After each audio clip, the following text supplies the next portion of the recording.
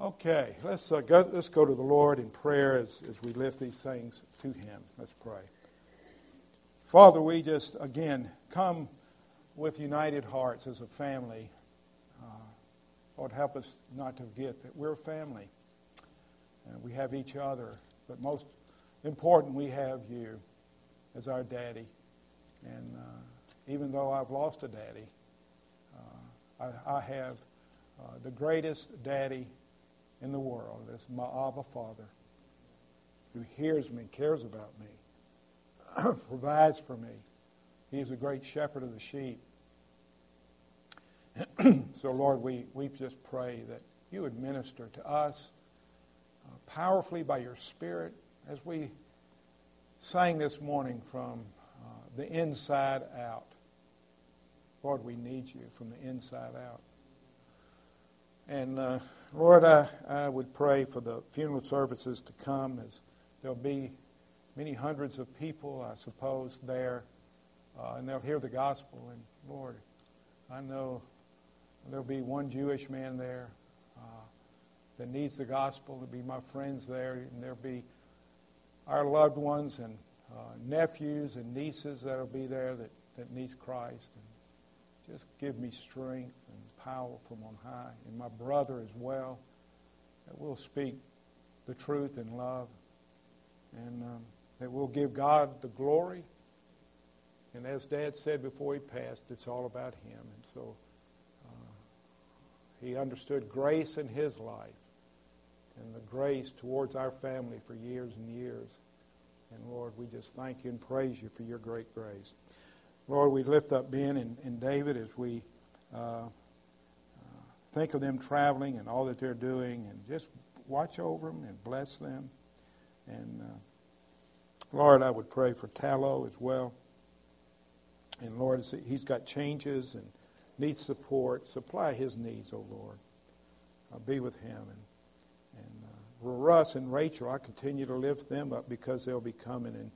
And Lord, just continue to comfort them from their loss of their little girl, Sarah Jane. And for Josh, we lift him to you, and Sam as well. Those in the military, God, watch over them, and may they fix their eyes on Jesus. For Evan, Lord, we lift him to you.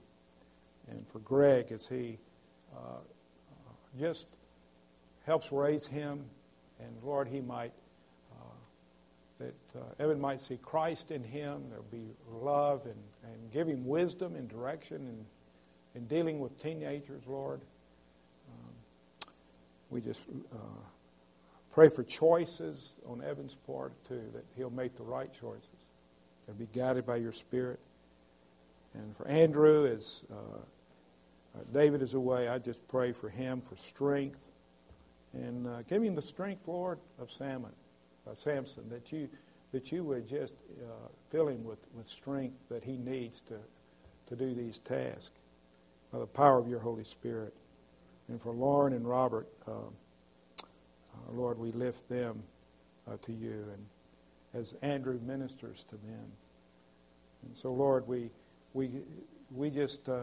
pray these things, Lord, because without you we can do nothing. Help us to see that, and Lord, we need you. We need you desperately. And the power in this land, oh God, turn this, as Dad's wanted this country. He said the greatest generation will be the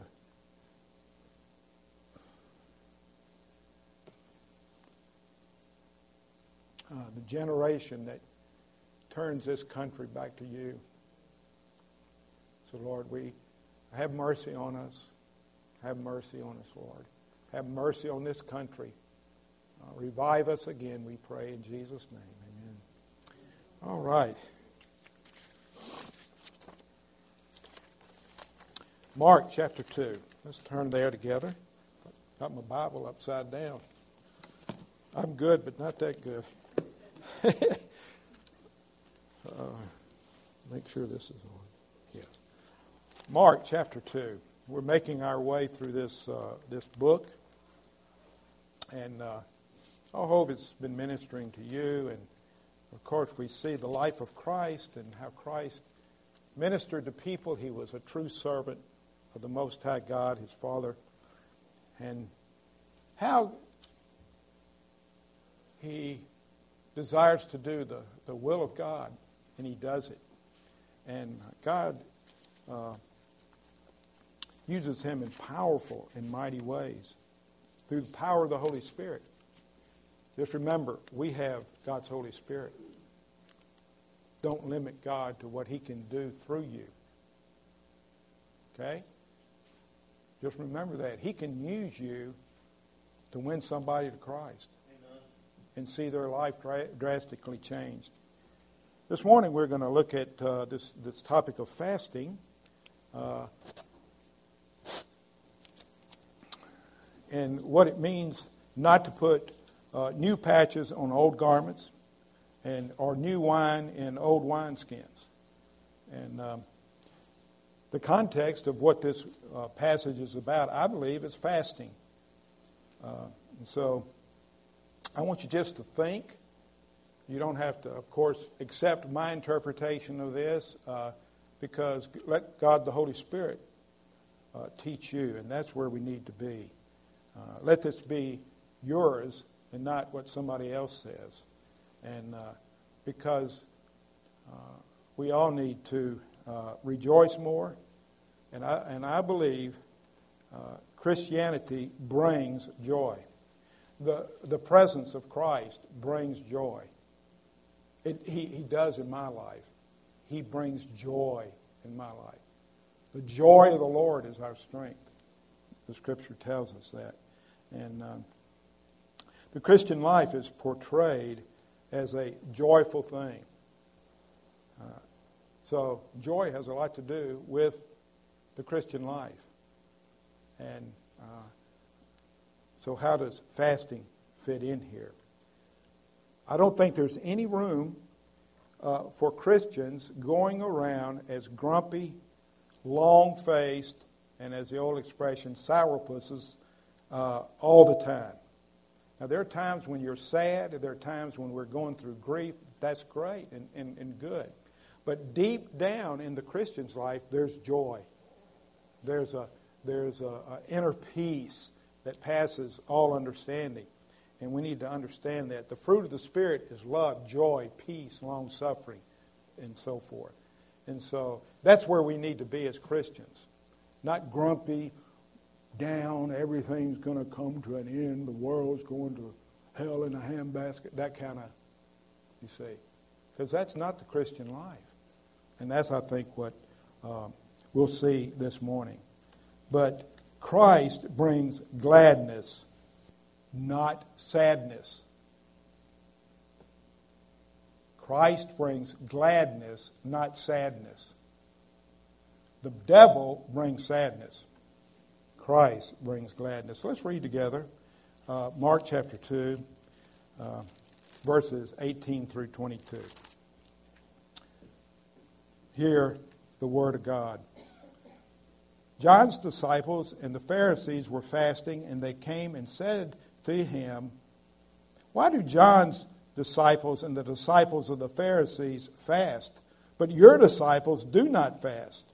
And Jesus said to them, "While the bridegroom is with them, the attendants of the bridegroom cannot fast, can they? So long as they have the bridegroom with them, they cannot fast. But the days will come when the bridegroom is taken away from them, and then they will fast in that day." And then he gives two illustrations. No one sews a patch of unshrunk cloth, that's new cloth, on an old garment. Otherwise, the patch pulls away from it the new from the old, and a worse tear results. No one puts new wine into old wineskins. Otherwise, the wine will burst the skins, and the wine is lost in the skins as well. But one puts new wine into fresh wineskins. As a amazing how our Lord used simple illustrations to teach by. And then, of course, those who had ears heard, and those who had eyes saw. And if not, they went, what in the world is this guy talking about? And that's the Word of God. If you're a believer, this book has meaning. It speaks to your heart. It feeds your soul. And if not, you're just reading words. And as we read God's Word, we go, oh, wow, that's for me. That promise is for me, and we respond to it in that way. We look. I want to start with this morning the questioners, those who were questioning Christ. They were the disciples of John the Baptist and the disciples of the Pharisees. And you might say, well, John the Baptist, what are they fasting about? What is their problem? Why are they with the Pharisees? We'll talk about that. Both groups in verse 18 were wondering why Jesus' disciples did not fast as they fasted. Sounds familiar, doesn't it? You know, why aren't you doing this like me? Why aren't you doing that like me? I got it right. Pride, isn't it? In other words, they were lifting themselves up as we have arrived. We're fasting. Oh boy, here we go again. And Jesus teaches them. Jesus' disciples, what were they doing? Feasting. They were at Levi's, Matthew's place, and they were just living it up, having a good time. Why? Jesus was with them. Is Jesus with you? Yes, He is. We're going to look at that. Doesn't it surprise you that Jesus' disciples didn't fast? I mean, when you first read that, you say, oh, maybe they're right. Maybe they ought to be fasting. But then when you read on and understand the gospel and what the gospel is all about, it's what? Good news. If it was bad news, we ought to be fasting. But it's good news. But anyway, what is fasting? In this context, I think it is not abstaining from food for health reasons, to lose weight or whatever. Not that those things aren't good, because they are, and we at times need to fast. And I tried to purge my gallbladder one time by fasting, and I went for something like 2 weeks without eating anything. And I felt great. Oh, I've healed myself until I ate some food. And then I realized, no, it's still there, and I had to get it taken out. But and so there are times when we can fast for health reasons, but so I'm not throwing stones at that. But I think here we see it's fasting for religious purposes. This was probably one of the 2 fast days that this was occurring on, that the Pharisees had set up. It was Monday and Thursday, I believe, that they set this up. And why weren't these people doing this? Why weren't His disciples fasting as they said they should be? You know what we see in all of this? And that is that Christianity is a heart thing. It's not an outward thing. It's not like, I've got to fast to get God's attention. I've got to do this so He'll bless me. No, we do those things because of a heart change. You know, if I find myself fasting, I can usually look back and say, wow, I'm fasting because of something else that's occurring, going on in my life at the moment. As a matter of fact, I thought, wow, when Dad passes, I'm going to go on a fast. I've been eating more than ever. Why? Because he's in the presence of Christ. And so I thought I would be sad and probably not eat or want to eat, but it's not the case. And I'm not saying that it may not be the case. We need to maybe fast over this country. But you don't go, okay, to earn merit with God, so He'll save this country, I'm going to start fasting. See, that's no heart in that. That's doing something good so God will do something good. That's not Christianity. When you find yourself fasting or not eating for some reason and you go, what's going on? And so it's a heart thing. That's so important for us to understand, because these Pharisees didn't understand that at all. There's only actually one place in the Old Testament a fast is called for Old Testament believers, and on the Day of Atonement, and probably to show penance for their sins. Penance for their sins. In other words, it's not, okay, I've got to fast because that's what we got to do. No, they fasted because it should have been from the sin in their life. And in other words, they were so, if we fast, it ought to be because there's sin in our life that needs to be purged. And so we find you see, it's a heart thing. And I just want to keep pounding that home. By the time the New Testament, the Pharisees were fasting 2 days a week. Probably John the Baptist's disciples, although I don't know this, probably were fasting due to his being beheaded. They were probably still fasting over their loss, but they were mourning because he had been beheaded. But why aren't Jesus' disciples fasting? It's interesting. Jesus answers that question with a question. Did you see that? In verse 19.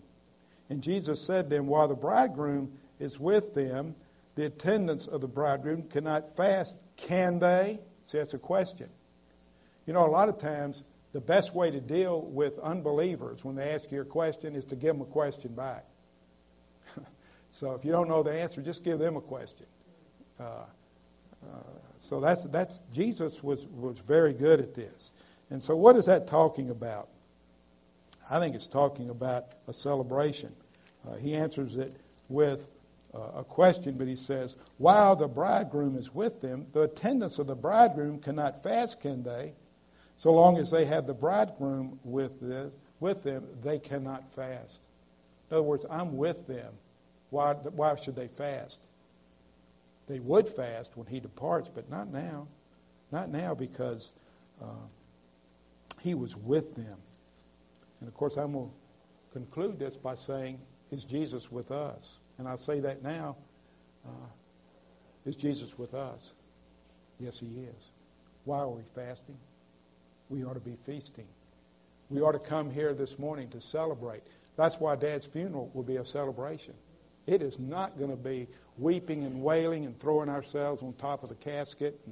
No, it's a celebration. And,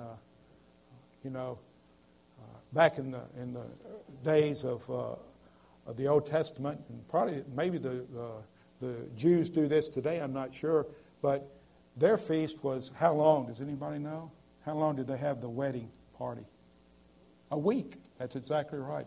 Did you read my notes? Exactly, it was a week. Now, I would say that's a celebration.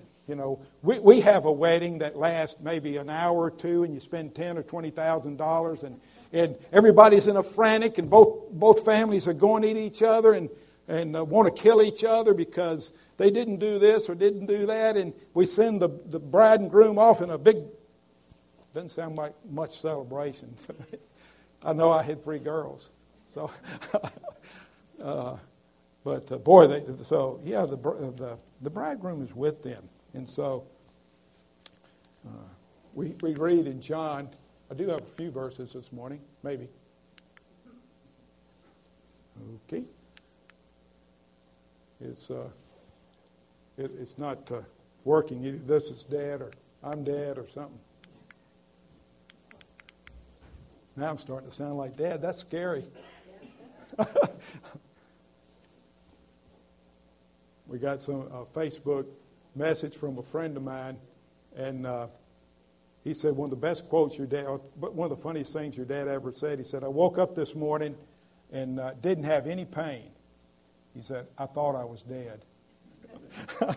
So, okay. Yes, thank you. He who has the bride is the bridegroom.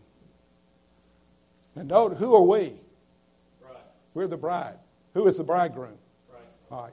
But the friend of the bridegroom, that's John the Baptist, who stands and hears him, what does he do? Rejoices. You get that? Rejoices. Oh, we got the bridegroom. No, boy, if you've ever been to one of those celebrations, you go, and I have seen these Jewish Christians dance at that up there in Atlanta when we went up there to. I can't remember the person we heard sing, but anyway, they were just celebrating, and you were going, "Whoa, this is incredible." They were rejoicing and singing hallelujahs and praise to God, and I was sitting back there. Oh, I don't know if they should be doing this. This is kind of radical. This is kind of fleshly, or No, they were celebrating. Amen. Most of us are mostly dead all day, I think. That was a line from a movie. But anyway, we rejoice greatly because of the bridegroom's voice. Whoa. Do you hear Jesus? Does he speak to you? Yes, he does. Where does he speak to you primarily? Right here. From his word. How much are you listening to his voice? Not enough. So this joy of mine has been made full. Joy, joy, joy. This is so important. John the Baptist rejoiced at his voice. And so Jesus says the friends of the bridegroom cannot fast as long as the bridegroom is with them. I think we can see that fasting, I believe, is tied in with sorrow and mourning. So I think fasting is more of a byproduct than it starts with fasting and you go into mourning. No, I think you fast because you're mourning, right? You don't get the cart before the horse in these things. It's so easy for us Christians to do that. I got to fast. No. You find yourself mourning over your sin, sorrow for sin, praying to God maybe all night or all day, and I haven't eaten anything. How much of that do we do? Boy, that's kind of convicting. I knew people that used to keep our place when we lived up in town, so they'd stay down there. They were caretakers of the place. And Mama Smith was rather large, and Dimp was rather large, but greatest people you ever wanted to meet. Good old country people and funny. They could have had their own TV show. But Dimp died suddenly of a heart attack. That lady went from 250 pounds down to 100 pounds. She fasted. Because of what? Mourning over her loss. So I think we have to be careful not to, to see fasting as a result of mourning, not the other way around. So there are times when we do fast. And so fasting is not, I don't want to say fasting is always bad. That's not what I'm saying. But I think as a whole, the main focus in the New Testament, and Paul teaches this, is it's a celebration. It's a joyful thing. But the Pharisees wanted to look miserable when they fasted. They would paint their faces white, put on ashes on their head, refuse to wash. Let's see what Jesus said about them. Whenever you fast, Jesus says, do not put on a gloomy face. Oh, poor me. Poor me. As the hypocrites do, for they neglect their appearance so that they will be noticed, what? By men. It's all outward. We sang that song from the inside out. Noticed by men when they are fasting. Truly I say to you, they have their reward in full. That's the praise of men, is what their reward is. But when you fast, anoint your head and wash your face, so that your fasting will not be noticed by men, but by your Father who is in secret, and your Father who sees what is done in secret will reward you. So, can his friends fast when the feast is going on? No, they can't. Will there be fasting at the great marriage supper of the Lamb? Absolutely not. It's gone. there'll be nothing but feasting. And what that is going to be like, I don't know. But I'm looking forward to it. I hope they have lamb chops. Because I love lamb chops. Hint. No, I'm just kidding. You know, Christianity as a whole is not a fast, but a feast. Not a sob, but a song. Not a sob, but a song. Psalm 40, 1 and 2, this is one of my favorite psalms. I waited patiently for the Lord, and He inclined to me and heard my cry. He brought me up out of the pit of destruction, out of the mire and clay, and He set my feet upon a rock, making my footsteps firm. And then it says, He put a new song in my heart, even praise unto our God. Wow. He's put a new song. The rest of it goes on. It says, He hath put a new song in my heart, even praise unto our God. How much are we doing that? How much are we feasting on Christ and praising Him for who He is and all His blessings and His promises and just filled. We need to be doing that more. I need to. Luke 2:10. But the angel said to them, do not be afraid, for behold, I bring you what? Of great joy, which will be for all the people. You see, Jesus' coming is one of great joy and gladness and celebration, and He's in us, the hope of glory. So, I hope you have an attitude of gratitude, and I hope it shows by the way you live before people. Fasting is inconsistent with a joyful state of mind. Just remember that. Was the coming of Christ a tragedy? Something to mourn over, to be sad over? Absolutely not. What did it mean? It meant salvation for the lost, forgiveness of sins, healing of the sick, rest for the weary, food for the hungry, sight for the blind, joy for the sad. Doesn't sound like fasting to me. It sounds like feasting. Now, would His disciples ever fast? Yes, they would. In verse 20, it says, in that day. Notice Mark 2 and verse 20. But the days will come when the bridegroom is taken away from them. Now, what is that speaking of? I believe it's speaking of His death. And then they will fast in that day. When that happens, He says, they will fast. And I believe that was probably the period from His death to His resurrection. I bet you they didn't fast when He rose from the dead. I bet you they were feasting. What is Sunday? Day of resurrection, right? So we don't come to fast. We come to pray, sing hallelujahs. John 16 through 22. A little while and you will no longer see me, Jesus says. Now again in a little while you will see me. Some of His disciples then said to one another, what is this thing He tells us? A little while and you will not see me, and again in a little while you will see me, and because I go to the Father. So they were saying, what is this that He says a little while? We do not know what He is talking about. Jesus knew that they wished to question Him, and He said to them, are you deliberating together about this?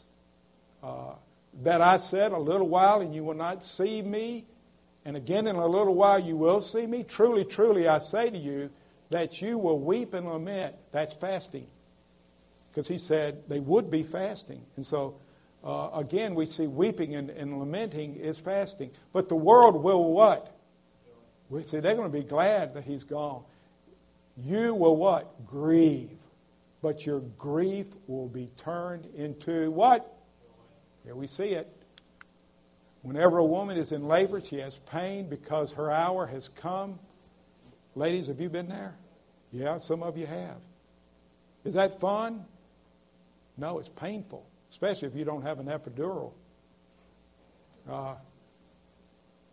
Mighty painful. So, I don't know. I've not been there and don't wish to go there. But when she gives birth to the child, she no longer remembers the anguish because of the what? See it again. that a child has been born into the world. Therefore, you too have grief now, but I will see you again. When was that? It's resurrection. And that your heart will, what? Rejoice. And no one will take your what? Do you get it? I hope you get it. Are you rejoicing? Are you grieving? Oh, this world has gone to hell in a handbasket, and what we're going to do, and where's God? And no, that's not the Christian life. Christ in us, the hope of glory. I mean, that's a beautiful truth. I hope we let that just sink in to our hearts because it's that important. It's that important in our lives. Remember in Matthew 28:19 and 20, Jesus says, I am with you, how long? Always. Colossians 1:27, to whom God willed to make known what is the riches of the glory of its mystery among the Gentiles, which is what? Christ in you, the hope of glory. See, that's why we can rejoice, because Christ is in us. Philippians 4:4, which is, we didn't get together on this, but Andrew read the very passage that I was going to be quoting. Rejoice in the Lord. How often? Always. Well, except when you're what? Fasting. No. Rejoice in the Lord always. And again, I say rejoice. Why? Because even the things that come into our life that we don't like, we can rejoice because we know God is in the midst of that, you see. We got to get it, people. We got to get it. Because we're missing an opportunity before the world to be different from the world. See, the world, what did I do? The world rejoices not. They're grieving. They're grieving because things aren't going well for them. They're sad because of this and they're sad because of that. But you have an opportunity to say, let me tell you about how you can have joy in your life. Every day we need to be rejoicing. 1 Peter 1:8, and though you have not seen him, you love him. And though you do not see him now, but believe in him, you greatly what? With what? Boy, is that an overstatement? Have you ever thought of that? Rejoicing with joy? What else would you rejoice with? Rejoice with joy. That's really saying it clearly. Rejoice with joy. Inexpressible and full of glory. Wow. Every day we should praise the Lord. Hallelujahs to him. Hallelujahs every Sunday come together. He's risen, ascended at the right hand of God and intercedes for us. And so I think the Lord illustrates this with two illustrations, very simple, and we read those. You put a new patch on an old garment? No, you don't, because it's going to tear. And so Jesus didn't come to patch up the old system of the law in the Old Testament, the Old Covenant. He did not come to patch up, adding more rituals and rules, forms, sacrifices into this. No, he didn't patch up. He what? He brought in new. He brought in celebration. He brought, and we should have the sacrifice of what? Praise. That's what our life ought to be characterized as, the sacrifice of praise to him. The book of Hebrews tells us he came to do away with the old, to bring in the new. He didn't come to add more fastings like the Pharisees had 2 a week. He didn't come to do that. They added fast, but he didn't come to do that. Now the wine here, I think, and of course you know when you put fermenting grape juice into an old wineskin, what's going to happen? Pow, it's going to blow up. And so you don't want to do that. And again, we have new with the old. You don't put new with old. You say, no, you put new with new. And this is what Jesus was talking about. New life in Christ. New life in Christ. This is riches in Christ. They are poured into wineskins of gratitude. Think of it that. I like that. They're poured into wineskins of gratitude, thankful hearts, freedom, and joy. We have a new life now of joy. I think this is so important for us to see. Fasting, I think, overall it speaks of mourning and sadness. Feasting is of joy and gladness. You know what? We have to think of ourselves when Christ left as not widowed. We're not widowed. Why? We have Christ. We have Christ in us. We're not a widow. So doom and gloom Christians, stop it by the power of the Holy Spirit. Start dwelling on who you are in Christ. Preach the gospel to yourselves. Believe the gospel and it'll change your life. Amen. It's by faith. By grace you saved through faith. It's by believing the gospel. God will powerfully change you.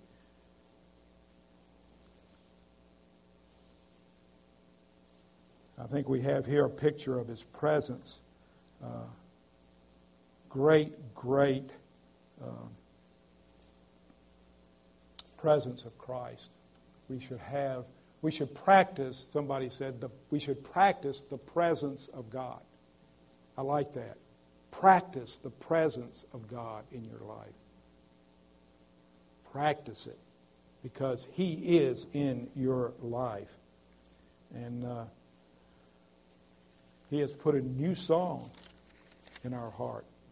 A new song in our heart. Meditate on Christ. Feed on Christ by faith. You know, this is kind of an interesting little story. I'm not sure if it's true, but it makes a good story. And I think you'll get the idea. Somebody said, well, what do you and your wife do to have fun together? And I may have told this before, and if I have, forgive me. But he says, we go down by the lake and we sit there and listen to the frogs croak. What? What did you just say? We go down to the lake and we sit there together and listen to the frogs croak. Wow, okay. That sounds like a lot of fun. Yeah, because he said, you know what? It's not where you are, it's who you're with. See? Not where you are. You don't have to go to Cancun to be with the bridegroom, Christ. He's with us now. You know, Christ is in us, the hope of glory.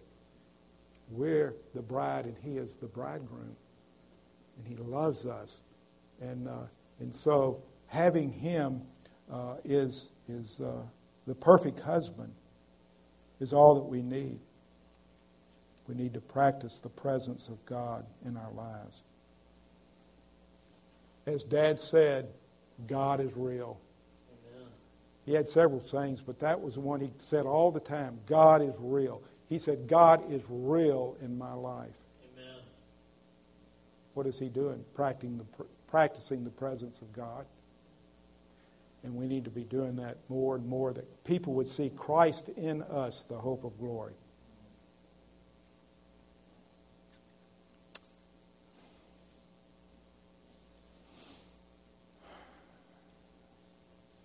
Are we having communion with the bridegroom? Are you having communion? And I'm closing with this. Are you having communion right now with the bridegroom? Are you experiencing the joy of the Lord in your life? Are you rejoicing in the Lord always? Are you full of fear, full of doubt, full of hopelessness, of misery? Let me encourage you fix your eyes on Jesus. I say that a lot. But that He is who we need. Remember, it's not where we are, but it's who we're with. Let's pray.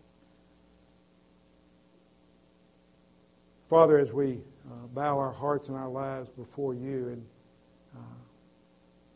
Lord, your word is powerful. Lord,